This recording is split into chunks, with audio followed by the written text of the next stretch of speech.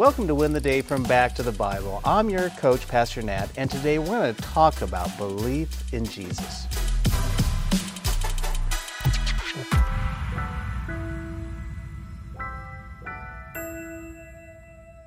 People hate Jesus.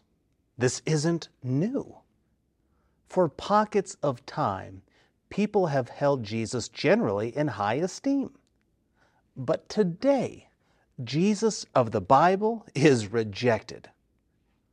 Why is this? Why do people hate Jesus? Because he upholds holiness.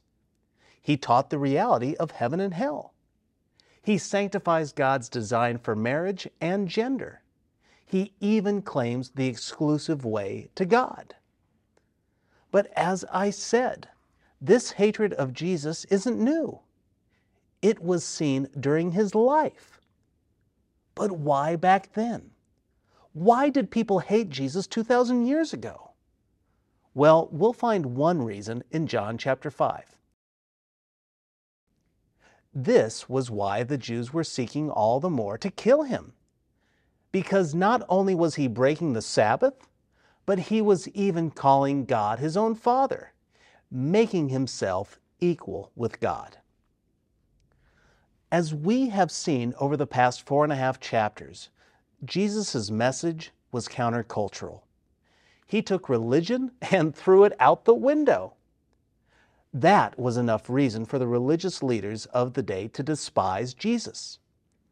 But you see, they hated him not just because of this. It says here in verse 18 that it was also because he was even calling God his own Father, making himself equal with God. Jesus Christ is not just a man. Jesus Christ was not a man who became God. Jesus was, is, and always will be God. Yes, it's true, God took on flesh. That person who did this is Jesus.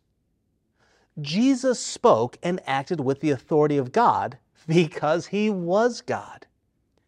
In John chapter 8, verse 58, Jesus said, "Truly, truly, I say to you, before Abraham was, I am."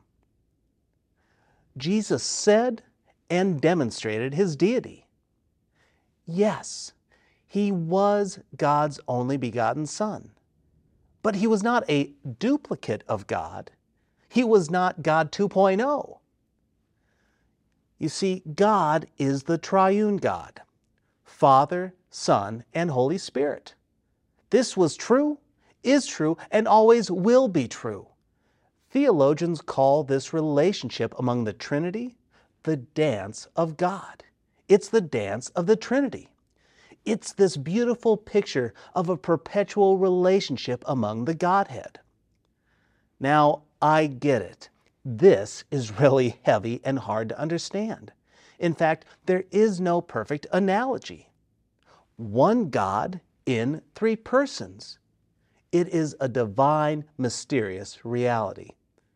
And because of it, people have hated Jesus. Jesus blows up religion. He blows up the ways of the world. And thankfully, he did. So here's my challenge for you today. Believe in Jesus. The book of John is a testimony of Jesus' life.